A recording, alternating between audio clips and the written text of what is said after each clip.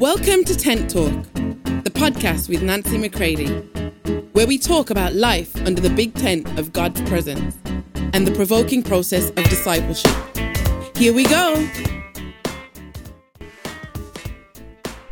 Hey everybody, welcome to Tent Talk. This is Nancy McCready. You do not want to miss this episode that Slow Fire is about to spread like Wildfire 2.0. Get ready, get ready, get ready. There are sons that are about to come into a full blazing fire in the new covenant, having their captivity turned. They know now that they have been restored to the Father. And that means all of the relationships best take notice. This is so necessary for us to hear and hear again. So share it with others. Thank you for being with me here on Tent Talk, the podcast of Nancy McCready Ministries. As we are here ministering in the nations of Europe right now, I pray for you wherever you are that you will hear Him, that you will see Him and yourself like never before. Here we go, my friends. Hey everybody, greetings from Rybnik, Poland. I'm here in my flat, so you might hear the fan going in the background, the dogs barking out in the apartment meeting area, which is, where they have the yard outside all of these massive apartment buildings that are all together. But can we press in for this moment? Restoration is something that is very dear to my heart because I am the full beneficiary of the capacity of God and His church to be able to restore all things to God. I live a fully restored life. And it is so powerful when God brings you through that which the enemy and your own flesh, in full cooperation with the enemy, sought to destroy everything. And many times when there is restoration, especially in the ministry, the restoration focus seems to be, let's get those people right back in their rightful place of ministry. And to be honest, sometimes that's the reason why the marriage needs to be restored, really, so you can get right back in the ministry. Now, my friends, I'm going to submit to you, God is no more concerned about our places of ministry, and dare I say, even our marriages, more than He is fully focused on restoring a son to Himself, be they male or female. God's number one purpose is to restore us to Himself.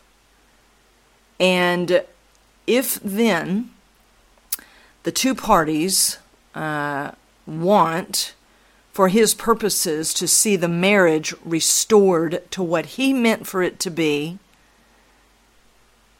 and then, if need be, how we live our life out with Him, if that might be termed ministry, then so be it. But my friends, once God restores you to Himself, everything in life looks different. You are looking from a new vantage point. Everything about your relationship to Him, to yourself, and to others shifts, like holy shift.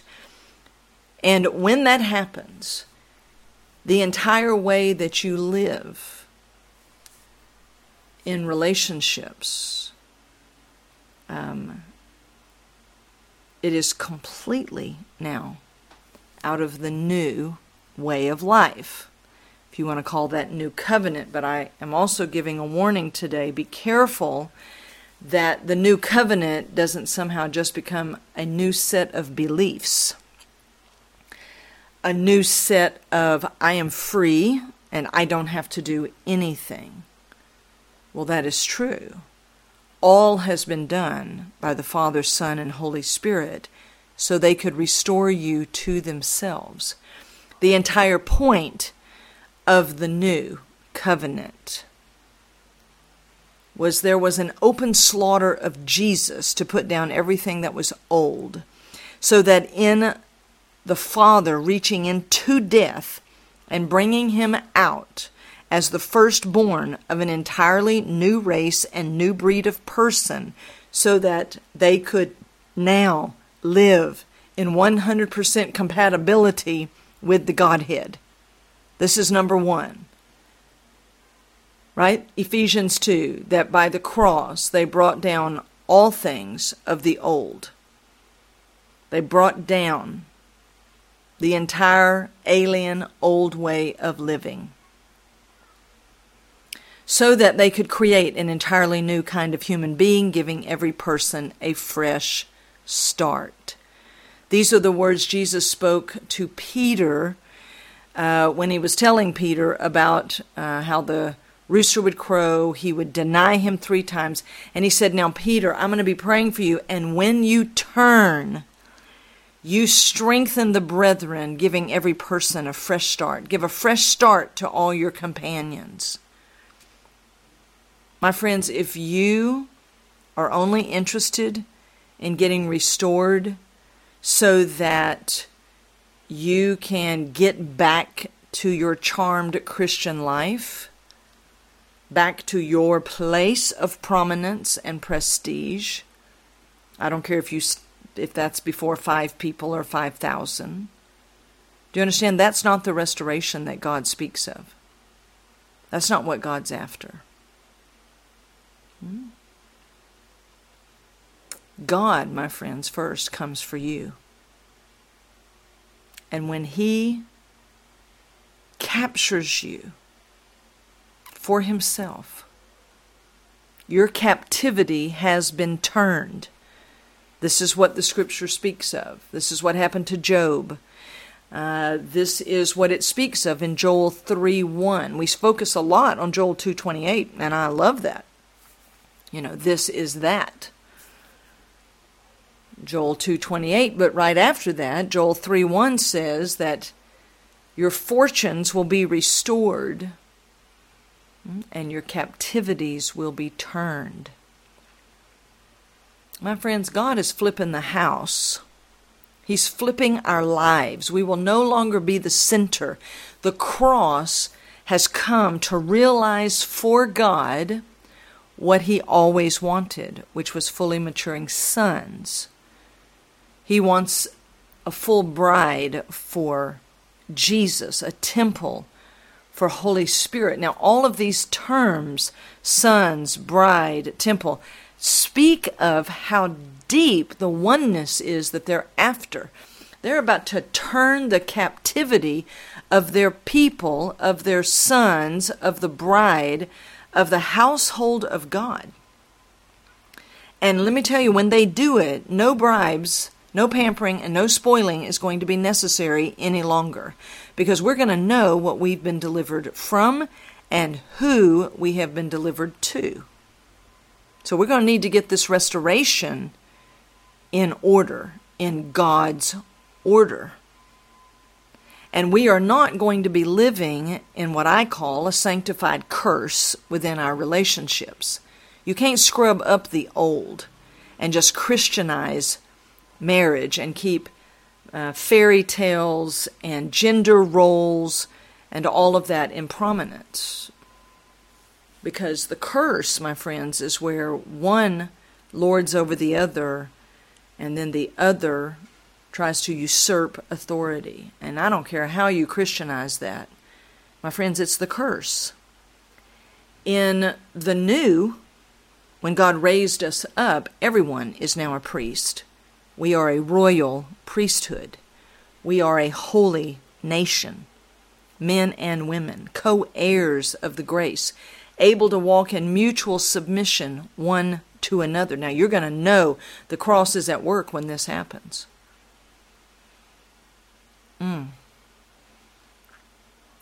God is about to restore unto himself.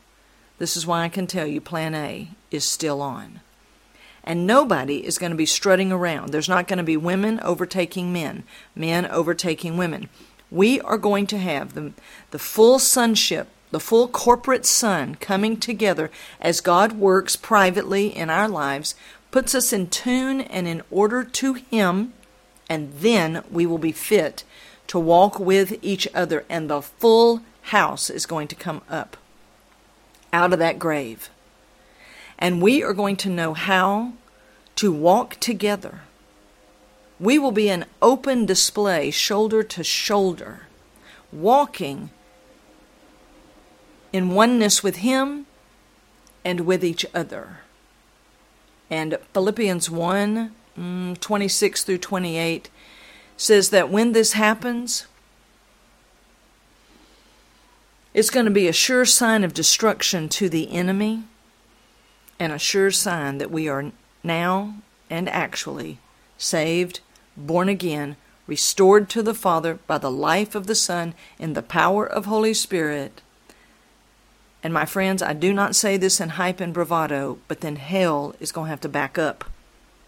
Just get up against the wall and stay in your assigned place of total defeat as the sons of light, the sons of the day, who are no longer playing around with darkness, will now hold hell back in the most powerful way so that God can keep open the door of salvation, and many will continue to come to Him through His sons. My friends, come on now. This is going to find unique expression through many houses of fire all over the United States, throughout Europe. Those are my jurisdictions, if I could say, as best I know right now. I think it's about to open, but into other places, but we will see. So I want to read to you something that's for a maturing person. It's out of Ultimate Intention in the chapter The Challenge is Made, under the subheading of Job Proves No Bribes Are Needed. Here we go. To the casual observer, poor Job was but a lamb led to the slaughter. Such is man's viewpoint. The enemy made it appear that it was not Job, but God who was on trial. Does a just and righteous God deliberately allow His own children to suffer?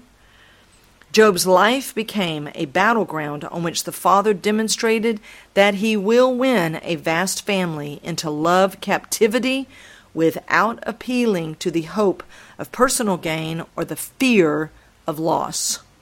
The one who has never spared Himself would not spare Job, but allowed him to go through tests which were to purify his motives. God depends upon none of the selfish motivations commonly used by men to gain a following. Instead, He, God, the Father, reveals Himself to His children as wholly worthy of love and utmost confidence. Oh, that we could see that as a father, He is intimately with each of His sons in the time of adversity and through the hours of child training.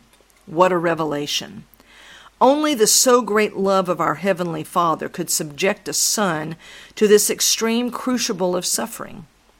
As human fathers, I would say as human parents, we know only too well how prone we are to spare those we love. Often, in doing so, we really are only sparing ourselves. It would seem that only one of very special worth and value to God and His plan would be subjected to open display before all the eyes of eternity. Yet one who has taken his place with Christ in the heavenlies realizes that Job's case is not unique.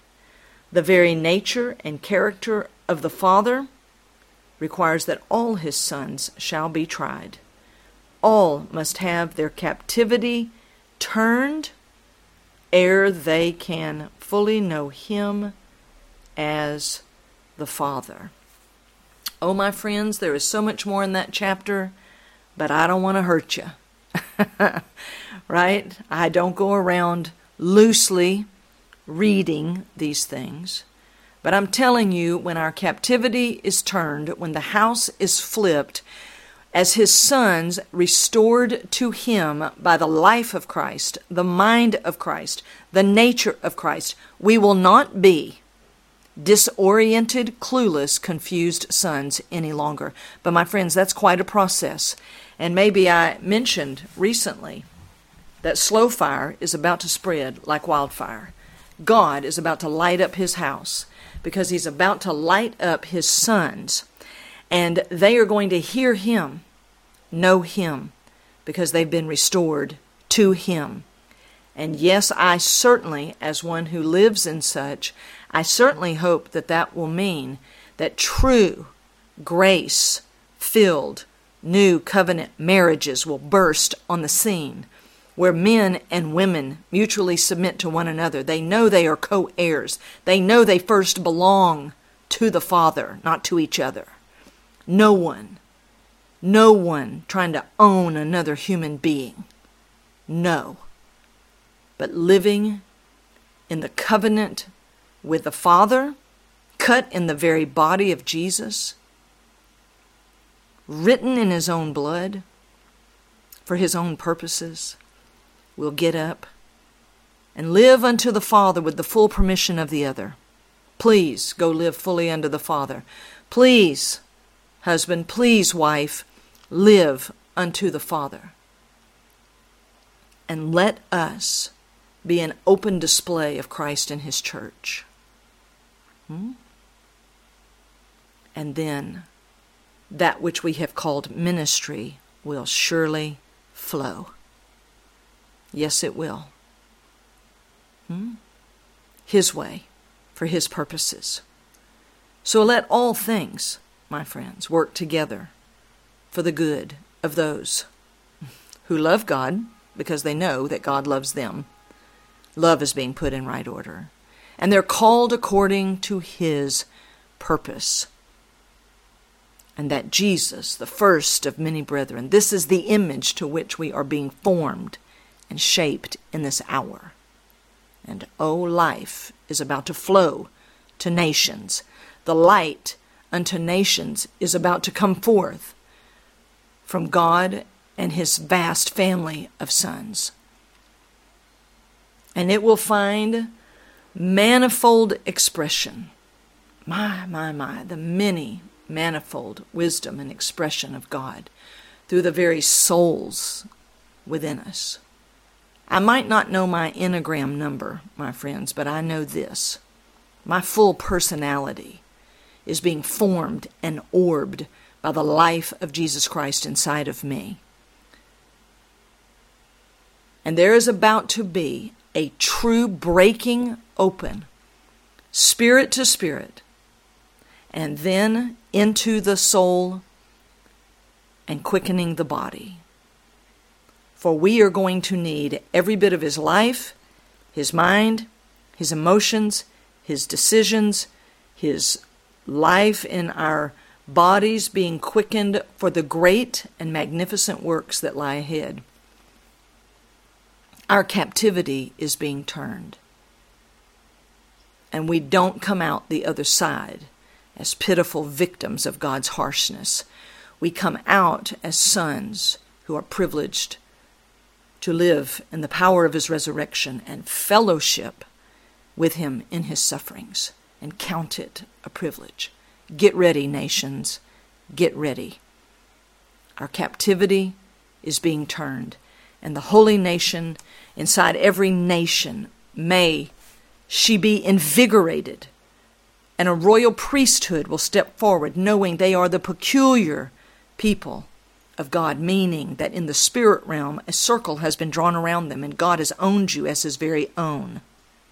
Oh yes, you can be seen in the spirit realm. We might be able to fool people in the natural, but in the spirit realm we can be seen and known. And oh yes, we are. But now let it break forth into the natural realm so that others may know him and be fully restored to him. This is why Acts 3 tells us there is a repentance that brings a refreshing, that there might be a full restoration of all things unto God, that every word he has spoken will be known as true. And may we, like it says in Acts 28 at the very, very end, This is in one of the commentaries, as Paul had a rented apartment for 2 years in Rome and spoke with people as they came in and out of his house about the kingdom of God. It described them, that even though it was the last words of the book of Acts, it described those who would go on and on and on throughout the centuries. And right here with us now, that we would be an apostolic company of surrendered lovers to him. My friends, if we don't go captive to him in love, we will become captive to the things of darkness. Let it not be said of us. So I hope that this encourages you today. I love you all. I'm praying over you and the nations today. Until next time. For more information on Nancy, please visit nancymccready.com or follow her on social media at NBMcCready.